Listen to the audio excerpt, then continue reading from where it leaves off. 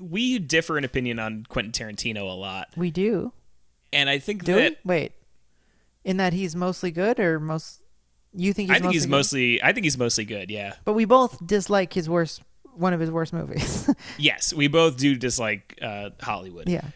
But one thing that you got to give Quentin Tarantino over people like, the other auteurs, the big auteurs, like, Scorsese and like Wes Anderson and whatever, is that like Tarantino is really willing to challenge himself and make something completely different. Like, I know that there's always kind of like his fingerprints are on everything, sure, and everything looks like his stuff.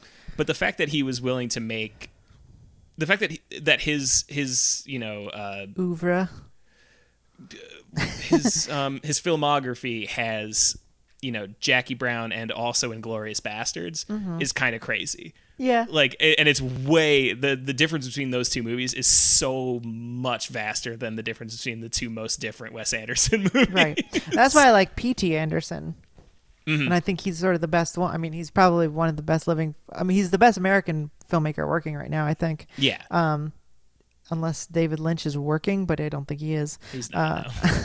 No. But I mean, P.T. Anderson has fucking, Punch Drunk Love, which is a straight up comedy, in Inherent Vice, which is a straight up comedy, and then fucking There Will Be Blood. Right.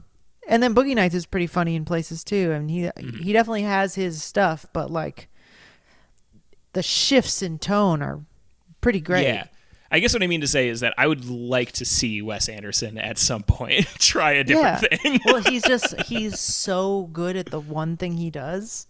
And there's no financial incentive for him not to. Yeah. It just keeps working. I get it, but it's also like I love to see him try to do literally anything else. I'd like to see his Inglourious Basterds, because that's kind of the point where Quentin turned.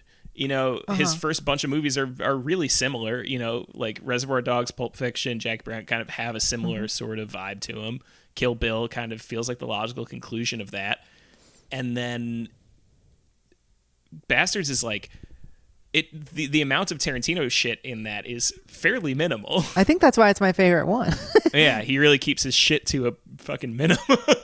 Right. I mean, there's just like, and the random stuff where it's like, let's just do a 2-minute long introduction of the Bear Jew. It's like, right. Why is this in the movie? It's got some fat on it, but like every scene with Christoph Waltz is incredible. Mm-hmm. Some of the best filmmaking of the last decade. Tarantino's Night of the Hunter would be interesting. No, I would hate that. I would definitely hate it, but it would be an interesting shot. It would be interesting. Because what would he do? I mean, the obvious joke here is that the love and hate are tattooed on toes. Ew. That's 5, though. It's just, yeah. I don't know. He's got exclamation points. Love, hate. And it's a chick. Yeah. She's like pulling off her heels. Yeah, you want to LUVE. Let me talk about the left foot, right foot. And then she's like putting her toes together somehow. Just rubbing him in the guy's face as she's like, and then hate has him on the road. Yeah, rolling on the ground like. People are just standing up watching her just roll around with the bare feet being like, what is happening?